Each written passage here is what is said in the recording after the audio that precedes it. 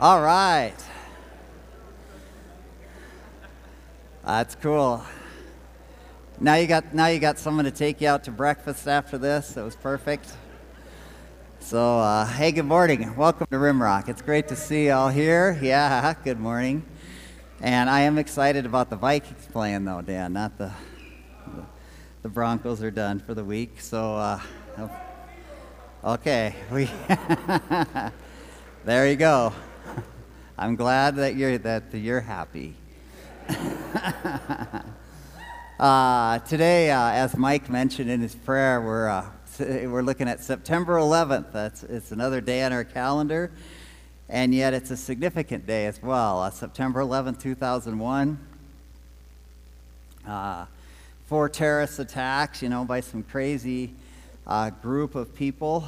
They're always around, and they always have been in this earth. Killed about 3,000 people. Injured over 6,000 people, and the Twin Tower buildings fell, and the Pentagon was attacked, and the other plane went into to the field, and our country was changed in an instant. President Bush's presidency was changed. Everything changed about the strategy. All of a sudden, we began this war on terror, and it continues to rage today. 9/11 changed many things in our world. Those of us who were around at that time, of course, we can mostly remember where we were. But even those who were not don't even know the dramatic changes that have happened since then. But just think about how our airports have changed since 9/11. There's TSA now, which is a term we're all familiar with, that wasn't that familiar before. Immigration has changed in our country. Much more difficult to get in and out of our country. Spying has changed, and now spying on ourselves has become the norm, right? We have this domestic spying with the NSA and all the things going on. Tourism has changed. Initially, it fell off, and since has really prospered, not only in the United States, but also people leaving here and going to other countries. Trust in the government changed. Initially, after 9/11, there was this big spike in the trust of the government. And of course, as we know now, it's not quite there. As a matter of fact, kind of at all-time lows. But one event in history changed a lot of lives and a lot of things. And that happens really a lot. If you go back and study history, you see certain wars change things, certain maybe dramatic inventions, invent electricity and the light bulbs and the certain things in our society that we get so used to with technology changes our world. Oftentimes it's a change of power, who's in control of certain countries or businesses. It could be a death that changes our world. Certain types of jobs change our world. Certain leaders change our world.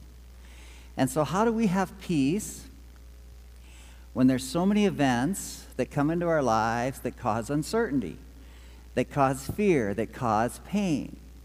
And all these changes come into our lives, and they're significant. They're significant. But I will say that there's nothing more significant in the history of the world than the reason that we gather here today, and that's to celebrate Jesus Christ. Nothing more significant. You see, history revolves around Jesus Christ. And each person who has ever walked on this earth, billions of people, their lives, their eternity, depends on what they have done with Jesus Christ. You can have peace even in the midst of terror. You can have peace in the midst of pain. You can have peace in the midst of cancer or some other ravaging disease. You can have peace even in the midst of bankruptcy or struggles financially. You can have peace in the midst of relationship struggles. You can even have peace facing death if we just get it right about Jesus Christ. You see, the most significant decisions that you will ever make are surrounding, really, what are you going to believe, and this do with what you believe about Jesus Christ. And I would say that most people living on this planet, most people that live in this city, probably even most people in this room, simply don't believe that. They don't believe that. And you can tell by our actions, you can tell by our thoughts. You see, we think the biggest decisions that we make will revolve around us, where we're to live, who we're to marry, if we're to marry. Are we going to have children?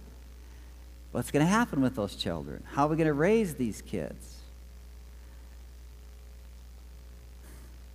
We think the big decisions go kind of back to how we're going to deal with our finances.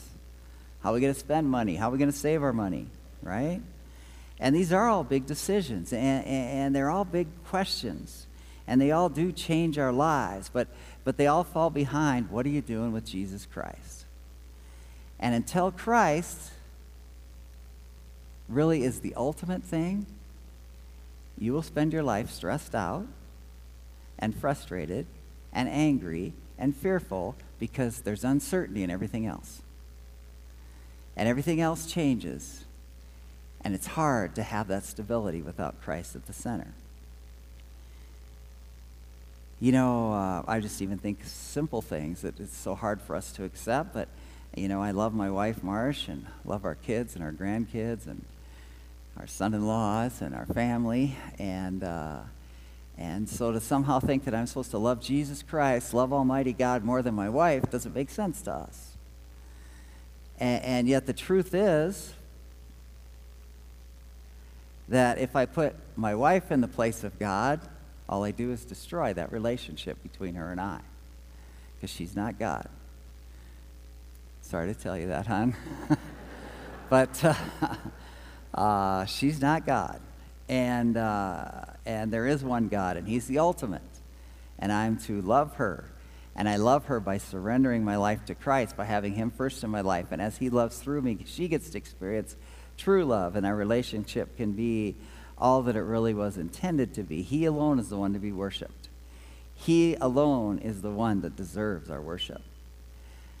And Christ came, and he changed the world in ways that we can't even describe. We think 9/11 or certain events, even more recent, have changed our world. And maybe each one of us in our individual lives have things that have come and changed our world. And we think these are the dramatic things. They are. And I'm not trying to minimize these things.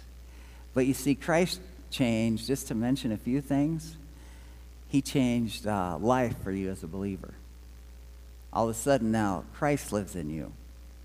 All of a sudden now, the King of Kings, Lord of Lords lives in you. The Holy Spirit is with you always. He changed family and what it means to have the husband and the wife and the children, and God as the center of our family. He gave children and women new place. We're all one in Christ. Children were looked down on. They were disdained often before Christ lifted them up and said, let them come to me, let them come to me. He gave dignity. He strengthened the family. He changed, really, education, everything about wanting to learn. He changed business and how we function as a society. He changed science. He changed governments. How each one of these things could be run from a different perspective, from a loving perspective. And Jesus Christ brought the world true compassion, true social justice. You can see it in His life. You can see it in how He lived.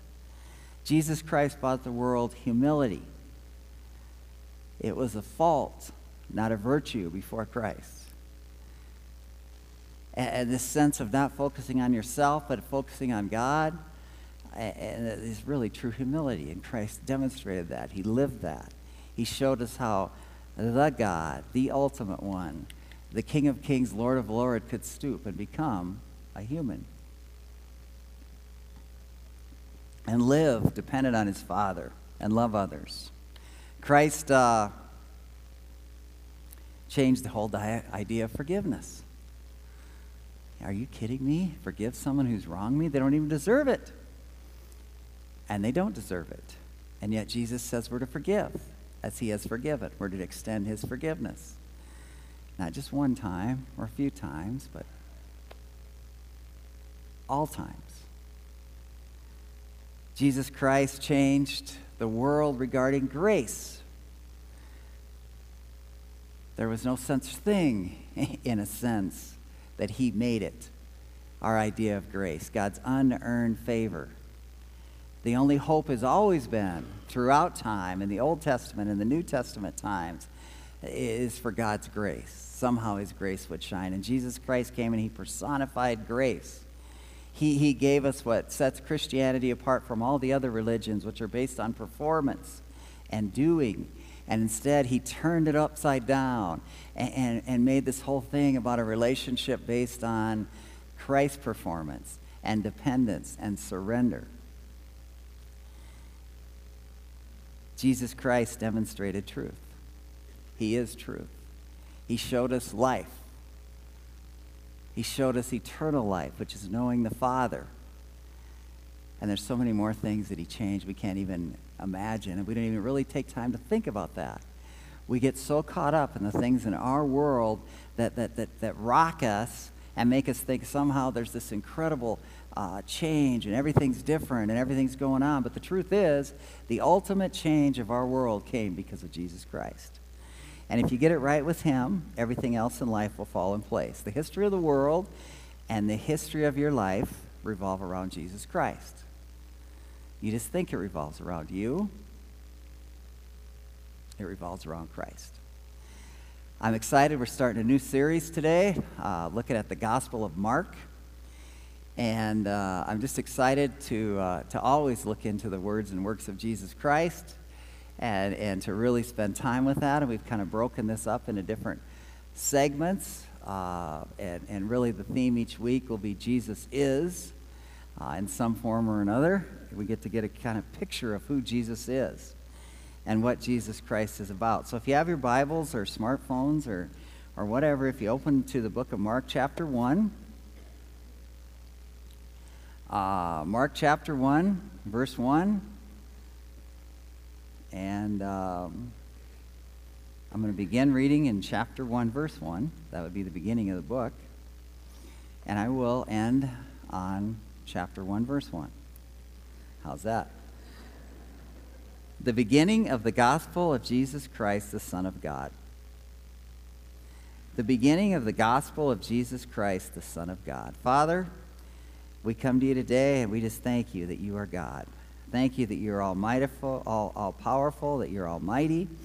And God, I pray even right now that you would just take away the distractions from me, the distractions from everybody in this place. And Father, that our focus would be on you, that we would turn our hearts toward you. God, I pray that you would speak, that each person who hears these words would be touched, not by me or by my words, but they would be by your words and by your Spirit. And I just freely acknowledge that you are the one of value. You are the one of worth. And so, God, I ask that you would move in each life and that you would meet each person right where they are and that you would just touch them for your glory. In Jesus' name, amen. And I'm excited to dig into the book of Mark. You know, there's 4 Gospels. Matthew was probably the first one written. Then later came Mark, probably around 50 A.D. After that was Luke, and the last gospel that was written was John. Now, these gospels are eyewitness accounts. Of course, this is like oral history. And of course, there were many people alive decades after Jesus' death and resurrection from the dead, and they shared their accounts. And what's fun about Mark is it's just kind of fast-paced. The word immediately appears over 40 times, and Mark just kind of goes from one event to the next event to the next event. It's like immediately moving here. And the next thing we did is this, and he just kind of comes at you, one thing after the next. It's written to the Romans, written to Gentiles, mostly non-Jews who became Christians. And really the reason that's so beautiful about the Gospels and the reason that's beautiful about the Scripture is this is God's story, okay? This is purely God's story. And Mark, he was one of those who was a translator, really, if you want to say that, for the Apostle Peter. Mark was one of the original 12 apostles, but Mark's gospel is primarily Peter's eyewitness account. And so it's amazing to think about the Apostle Peter and all we hear about him, and then just kind of see Mark capture his words. So Mark's sharing this story about the words and works of Jesus Christ. And he's blunt, and he's in your face. And he basically says, this is who Jesus is. This is what happened. This is what he claimed. This is what he did. Are you going to receive him or reject him? That's the question. Are you going to receive him or reject him? And it's not a one-time decision.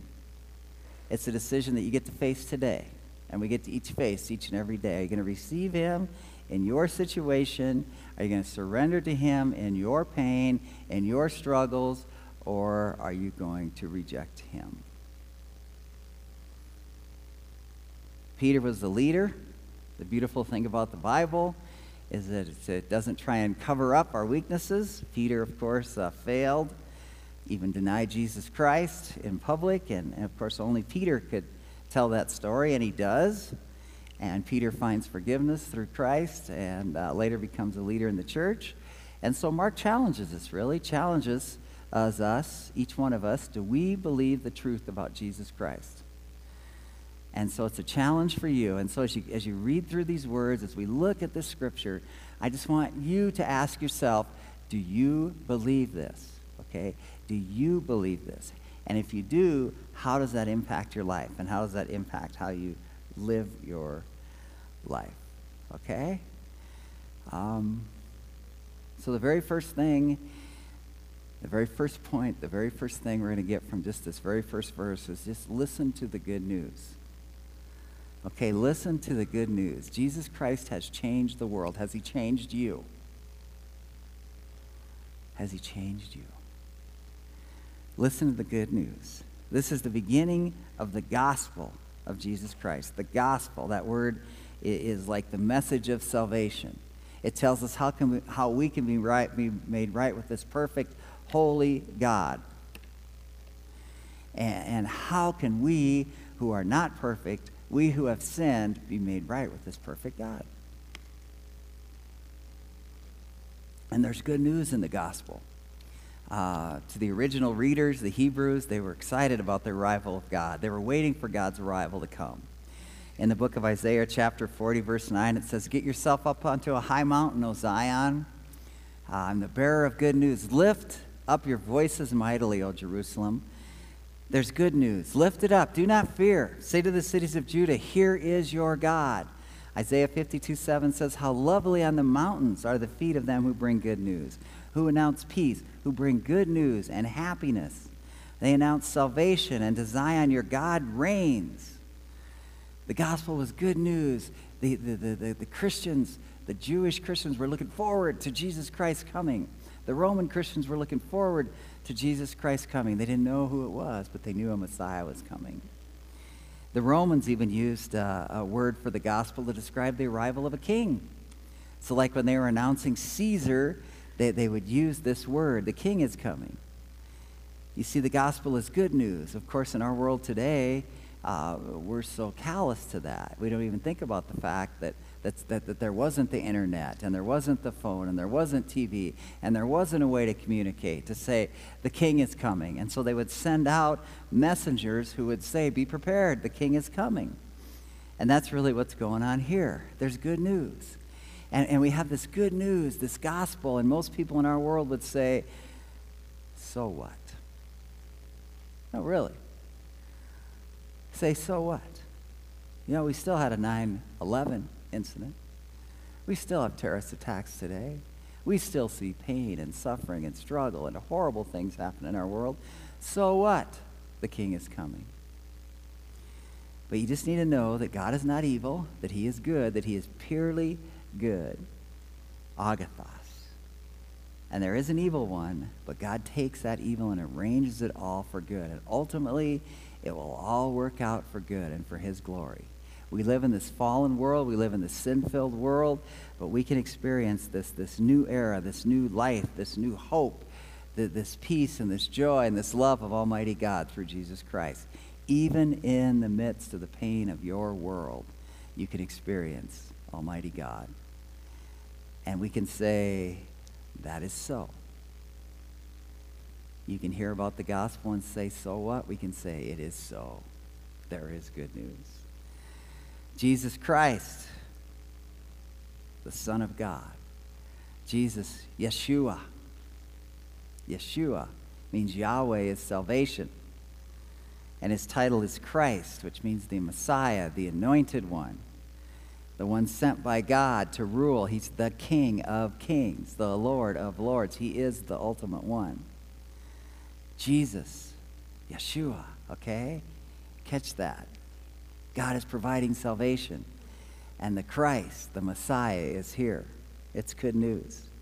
He's the Son of God, one in nature with God, one in nature with divinity. He's the part of the Trinity, the Father and the Son and the Holy Spirit. One in essence, three persons. God is unity, he's diversity, and he kind of exhibits this perfect relationship amongst himself. And it pours out. And most say, so what? So what? You see, he came to give you life, eternal life. And as you know him, you will not say, so what? But you will say, this is so. You will say, I have Zoe. I have God's life. I have a future and I have a hope because of him. The first half of this Gospel of Mark really kind of lays out really the fact that Jesus Christ is the King, and shows by his words and his works and the healings and all the things that he does that he's the King. And then there's this break in the middle, and everybody's talking about Christ by now, and Jesus comes to his apostles and say, who do you say that I am? And Peter says, you're the Christ. And Jesus is like, yeah, I am. And and there's kind of this break. And then the whole second half of Mark really shows how Christ is coming, and he is the King, but he's not coming to reign on earth as men expect. He's not coming to reign on earth as this dictator king, but instead he's coming as a servant. He's coming as a sacrifice. He's coming as an atonement to pay for sin. He's coming as your Redeemer. And sadly, most even when they hear that he is coming as our Redeemer, say, so what? So what? Do you say, so what? You see, the God who wants to give you life, eternal life, is calling you to himself. That is so. Not only do we have this good news, but the second thing is we have this opportunity to listen to the messenger. Mark chapter 1, verse 2 says, as it is written in Isaiah the prophet, behold, I'm going to send my messenger before your face. He will prepare your way. The voice of one calling out in the wilderness, make ready the way of the Lord. Make his path straight. And John the Baptist appeared. He appeared in the wilderness. He preached a baptism of repentance for the forgiveness of sins. And all the country of Judea was going out to him, and all the people of Jerusalem, and they're being baptized by him in the Jordan River. They're confessing their sins. And John was clothed with camel's hair. He wore a leather belt around his waist. His diet was locusts and honey. And he was preaching, saying, after me is one coming who is mightier than I. I'm not even fit to stoop down to untie the thong of his sandals. I baptize you with water, but he will baptize you with the Holy Spirit. He's this messenger that we can listen to. John and Jesus really had first been kind of informally introduced. I would say it's informally introduced back in the womb, when they were in their mother's wombs.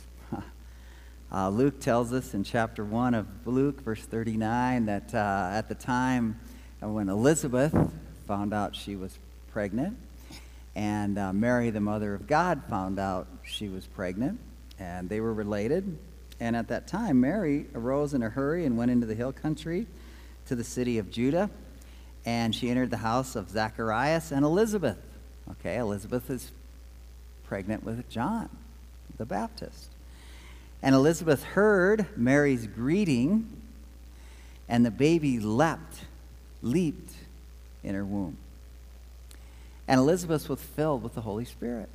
And she cried out with a loud voice, and she said, blessed are you among women, blessed is the fruit of your womb. How is it that it's happened to me that the mother of my Lord would come to me? From that time, there was like this incredible connection as the Spirit tied these two together. And you can only imagine how, as the years went by and the boys grew up, the families would gather, the moms would talk about their kids, talk about their exploits, and you could imagine having John the Baptist as your son, right? What's he up to these days? And they're telling stories about all the wild things he's doing and all the kind of seemingly crazy things he's doing, but how he's really passionate for God. And ultimately, there comes a time when they get together, and Elizabeth is talking about John and saying, well, he's still living in the wilderness, right? He's passionate about God, but he's got that camel hair saying that that's all he wears. I can't seem to get him to change, you know. You know how many clothes I bought that kid? And he won't change. He's got his leather belt. You know how I've tried to feed him, and he eats locusts and wild honey? And you imagine as a mother saying, I've tried. You know, I've tried, but just think how narrow your cupboard could be to take care of him. And but the thing is, see, John dressed like the ancient prophets. He dressed like Elijah, because John identified with the prophets, not the people. John identified with the prophets, not the people. That was his passion, to prepare the way for the Lord and to provide that way. And you can imagine that Elizabeth will say, well, how was Jesus? Perfect. Yeah. You know, all mothers would love to say that about their kids, and that's exactly what Mary would say, always. Perfect. You know, still working in the shop, taking care of his father, taking care of his brothers and his sisters, and working with Joseph in the family business. And they'd get together again. How's Jesus? Well, he's perfect. You know, and again, how is he perfect? John's still wearing the camel hair, yep. Jesus is still perfect. And you can kind of get a picture of how that went. And John comes, and he's calling to prepare the way. The one true king is coming. And no internet, no smartphones, no TV. John was the way. Go back to the words of Isaiah chapter 40. It says a voice calling, clear the way of the Lord in the wilderness, make smooth the desert highway for our God. Malachi chapter 3 verse 1 says, behold, I'm going to send my messenger. He will clear the way before me, and the Lord whom you seek will suddenly come to his temple. And the messenger of the covenant in whom you delight, behold, he is coming, says the Lord of hosts. The Lord will send his messenger before him. The king is coming. The time has come. And you see, the messenger announces who is coming. God himself. God himself is coming. Jesus is God, and he's coming. And you know what most people say? So what? So what? But you see, we say, that is so. And we say it's amazing that the God of the universe would send his son to die for you. To send his son to die for me. And John, in verse 7 and 8, we see, you know, he's preaching, but he's preaching a baptism of repentance. And he's calling them to turn from their sin, and he's baptizing them with water. And he's saying, confess your sin. The Messiah is coming. You want to be prepared as the Messiah comes. And he will baptize you with the Holy Spirit. Now just think about this. Since John baptized for the forgiveness of sin, and Jesus had no sin, why did he get baptized? There was no reason for him to get baptized. He didn't have anything to repent from. And Jesus gives us some hints as to why. In the book of Matthew, he says, well, permit it at this time. It's proper for this season. It's about doing God's will. It's a moment of kind of big decision. It's like this change of focus of his life. He had spent 30 years as a carpenter, and now it was time for public ministry. It was the opportunity for the Father to affirm and approve the Son. It was kind of a moment for him to show really the next steps in the journey. But to me, the most significant reason that Jesus was baptized was because it was a moment of identification. It was time for Jesus to show us his role. For Jesus to restore the people to a relationship with the Father, he needed to go and die for their sin. So Jesus took on the role of one who needed repentance. He did not need repentance. They did. We do. But Jesus took on that role. And most people say, so what? So what? But you see, righteousness required death. The penalty had to be paid. The wages for sin is death. And Christ's baptism symbolically identified him with sinners. And it culminates on the cross, where he takes on all the sin of the world onto himself. And we can say, this is so. This is so. I am redeemed. I am forgiven. I am a child of God. I am beloved by Almighty God because Jesus Christ did this for me. And God allows you to have all the righteousness of Christ. God allows you to take the filth and the pain and really the death that your sins deserve, and instead he gives you life, and instead he gives you this righteousness of Christ, and instead he treats you as his beloved Son, as one who had never sinned. This is so. Because Jesus did this, God allows you to have the righteousness of Christ. So guess what? You have nothing to fear. Almighty God lives in you. Guess what? You just need to understand that this is the ultimate one, the King of Kings, the Lord of Lords, and he's in you and he's with you, and you have nothing to fear. So we can listen to the messenger. And the next thing we can do is simply respond to Christ. Respond to Christ.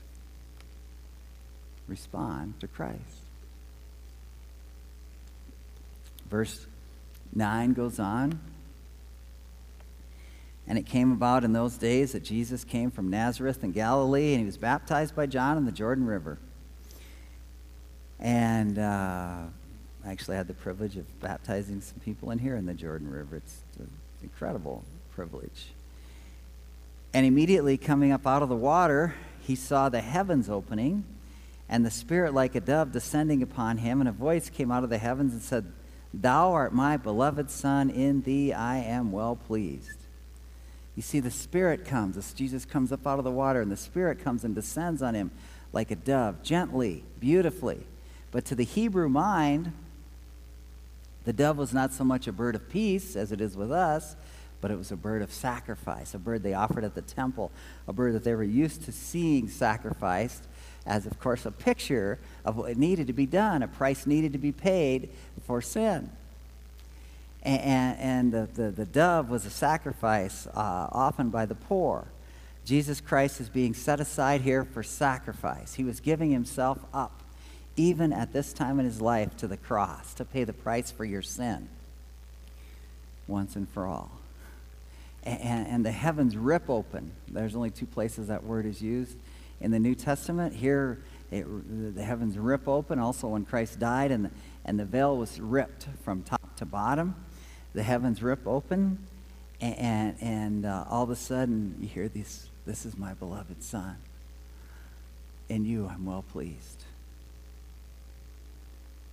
This is my beloved Son. Now, what has Jesus done as a man living on this earth up to this time of the last 30 years? Well, he was just a carpenter. And God was well pleased. Just like he's well pleased with you as just a teacher, or just a parent, or just a lawyer, or a businessman, or a doctor, or a mechanic, or a salesman, or a student. He's well pleased because of Jesus Christ. Christ could have been doing almost any job any one of you are doing. He could have been living in your situation, in your circumstances, in your neighborhood, with your friends, and living his life. And God says, "This is my beloved Son with whom I'm well pleased." So we can listen to the good news. We can listen to the messenger. We can respond to Christ. And finally, we can walk forward boldly. Verse 12 and 13, immediately the Spirit impelled him to go out into the wilderness. He was in the wilderness for 40 days being tempted by Satan. He was with the wild beasts, and the angels were ministering to him. See, now is the time for the battle.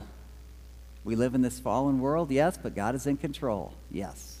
We know how the war is going to end, yes. He's the victor. And Jesus overcomes the temptations of Satan. He was not afraid of Satan. As a matter of fact, the Spirit impelled him to go to Satan.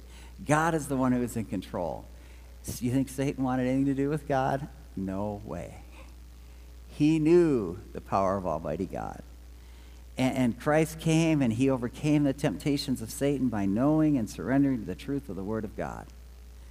And so as we land this thing, just think about the opportunity we have in our world today to surrender to him, to trust him, and to realize that Jesus is the Son of God. That John came and he did proclaim that as a forerunner. That Jesus lived this sinless life. That he was dependent on his Father. That he chose to be identified with the sinners, you and me, so he could pay the price for our sin. And he set aside his life to give you life. You know, our country was changed in 9/11 in so many ways. But nothing compared to the way the world has been rocked by Jesus Christ. Turned upside down. And he died, and he rose, and he lives so that you could have life. And so here's your opportunity right now, to trust him. In the midst of your fear, to trust him. He's with you. Here's your opportunity right now to trust him in the midst of your anger and your bitterness, and to forgive and be set free. Here's the opportunity right now to be set free from your guilt. Here's the opportunity right now to be set free from the struggles you're going through in your relationships, to be set free from the pain of your diseases, to be set free from the pain of this world and the things that you see in this world. Here's the opportunity to know that you have life. Here's the opportunity for you to know that this life can be great when Christ walks through us. But guess what? The best day of your life as a believer is the day you die. Because all the pain and all the struggling and all the sorrow and all the suffering is wiped away. And we get to spend eternity with the King of Kings, because he was willing to come down and give his life for us. You know, in your bulletin, there's those little discussion questions. And so I just want to take a minute here of maybe awkward silence for some. But I just want you to take a minute and reflect on this between you and God. It's on I think it's a green sheet. Yeah, this is green. This green sheet. And at the very bottom, there's 4 questions. It says, what do you think Mark intended to convey to his readers in this passage? In what ways does this passage really fit the big picture of the Bible that points to Christ? What did you learn about God? What's he teaching you? And really, what are your walk-away thoughts or actions that you are to take from this section of Scripture? So let's just take a minute, and just between you and God, see what he tells you.